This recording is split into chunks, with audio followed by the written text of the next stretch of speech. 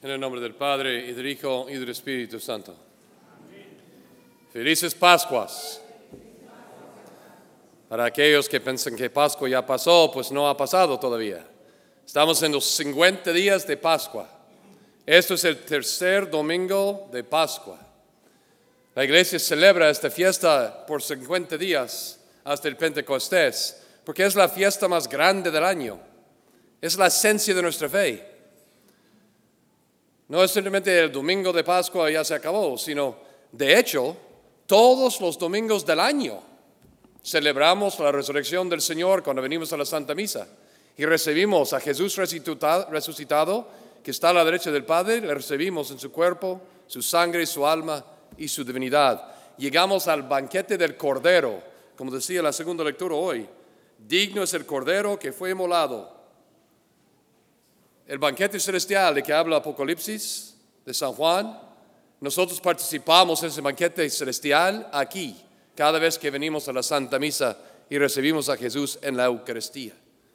Todos los domingos, incluso durante Cuaresma, no forma parte de los 40 días de sacrificio los domingos. Los domingos son la resurrección del Señor durante todo el año. Porque sin la resurrección, como dice San Pablo, nosotros somos unos tontos. Si estar aquí alabando a Dios a un hombre muerto, no. Estamos aquí porque Jesús resucitó y nos ha prometido la vida eterna, que nosotros también vamos a resucitar con Él. Ese es el don de nuestra fe, que nuestra vida tiene sentido, que la muerte nunca tiene la última palabra, sino que Dios nos ha destinado para vivir y vivir eternamente. Esto es el paso que tomamos en esta tierra hasta llegar a la eternidad. Así que, como dice San Agustín, nosotros somos gente de Pascua y aleluya es nuestro canto. Debemos cantarlo todo el año. Ahora bien, en este tercer domingo hay un personaje que yo creo que podemos relacionarnos con él de un modo muy personal. ¿De qué se trata esas lecturas? Y que nos puede iluminar de cómo Dios quiere hacer lo mismo en nosotros que hizo Jesús con Él. Y es San Pedro.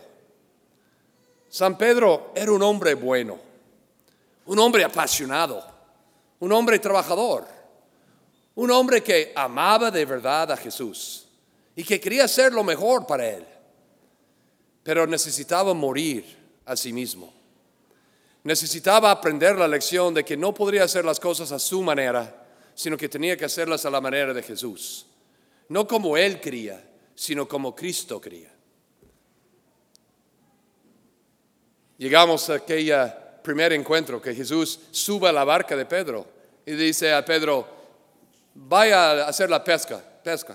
Es por la mañana.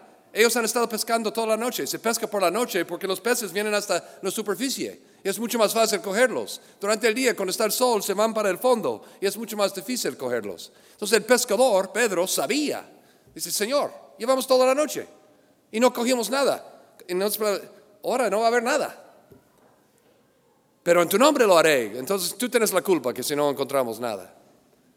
Y salen y echan las redes y sacan una pesca más grande que han sacado en su vida.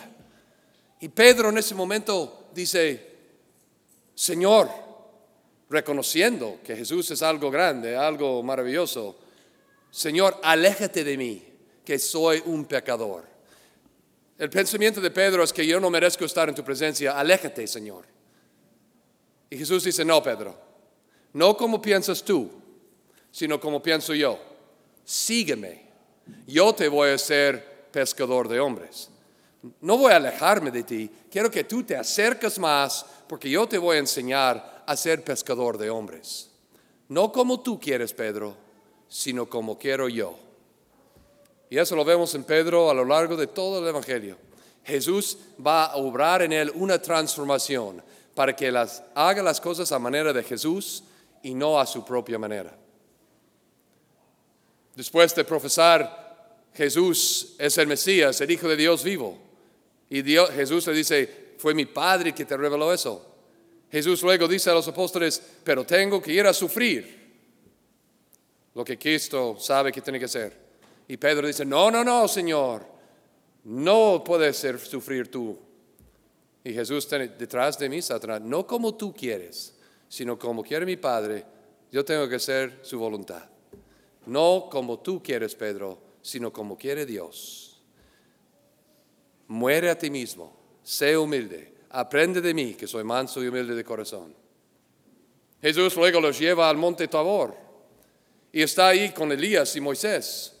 Y ahí está Pedro y Juan y Santiago y están asombrados de estar ahí.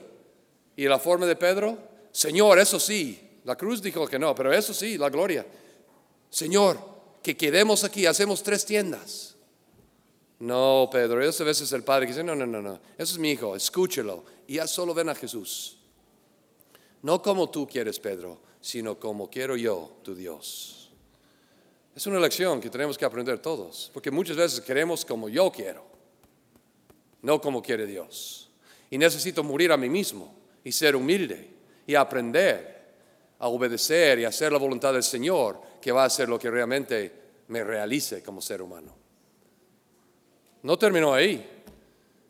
Luego van a la última cena y Jesús va a lavar los pies de los discípulos. Y Pedro dice, no me vas a lavar a mí los pies, como si Cristo se está humillando.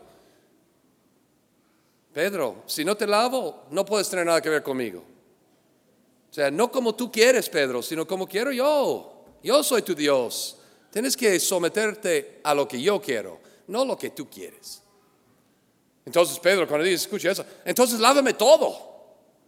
No, Pedro, no como quieres tú. Ya estás bautizado, ya estás lavado, solo los pies, porque has recogido polvo por el camino. No como quieres tú, sino como quiero yo. Luego Jesús en la misma cena dice, me van a entregar, voy a morir y ustedes me van a abandonar. Ay, Señor, yo no te abandonaré nunca, moriré por ti. Ay, Pedro, Jesús ya sabe, he estado 3 años enseñándote a morir a ti mismo y todavía no lo captas. Vas a tener que tocar fondo para entenderlo. Esta misma noche me negarás 3 veces.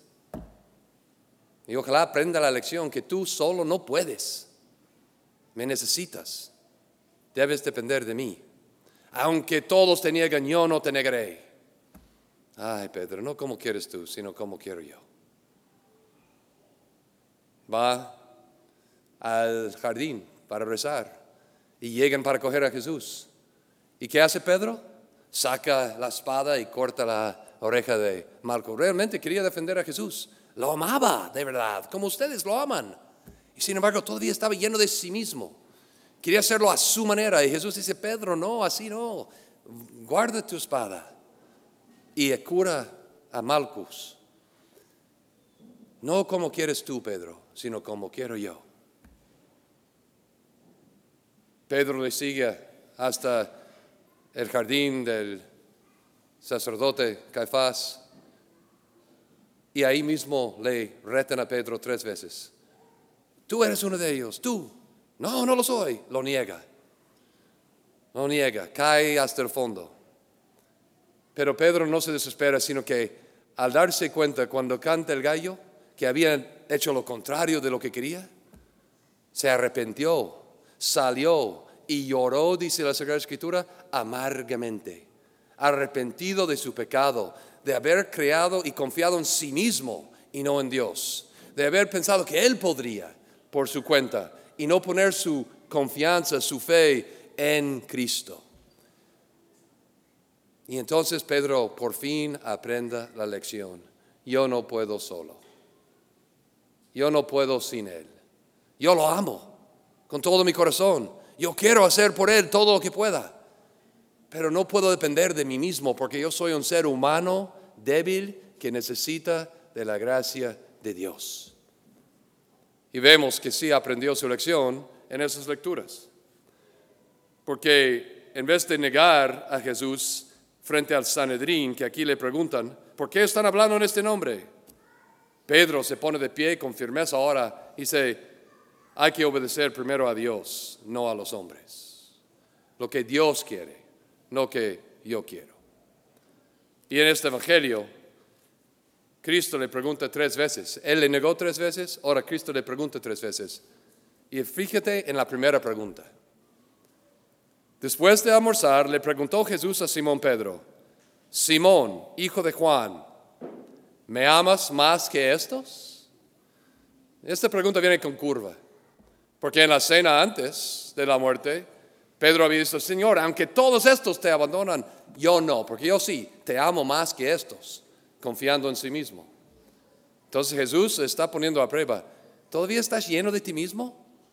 ¿Piensas que tú puedes solo?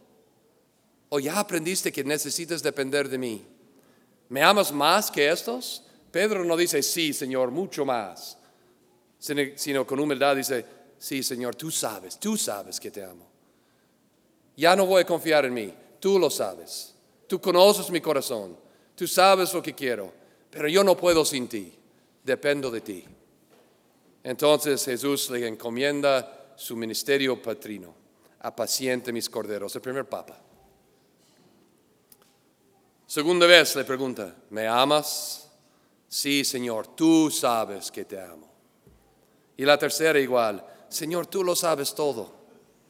Yo no puedo depender de mí mismo. Yo soy un hombre, te he fallado, te he negado, soy un pecador. Yo no puedo solo, yo necesito de tu gracia. Tú sabes mi corazón, tú conoces lo que hay dentro, tú sabes que te amo. Eso es lo que quiere decir Pedro. Ha aprendido la lección, no como quiero yo, Señor, sino como quieres tú. Ha aprendido a ser humilde y a morir a sí mismo y depender de Dios en vez de depender de sí mismo. Yo creo que yo, y espero que ustedes también piensen lo mismo, que todos nosotros necesitamos aprender esta lección.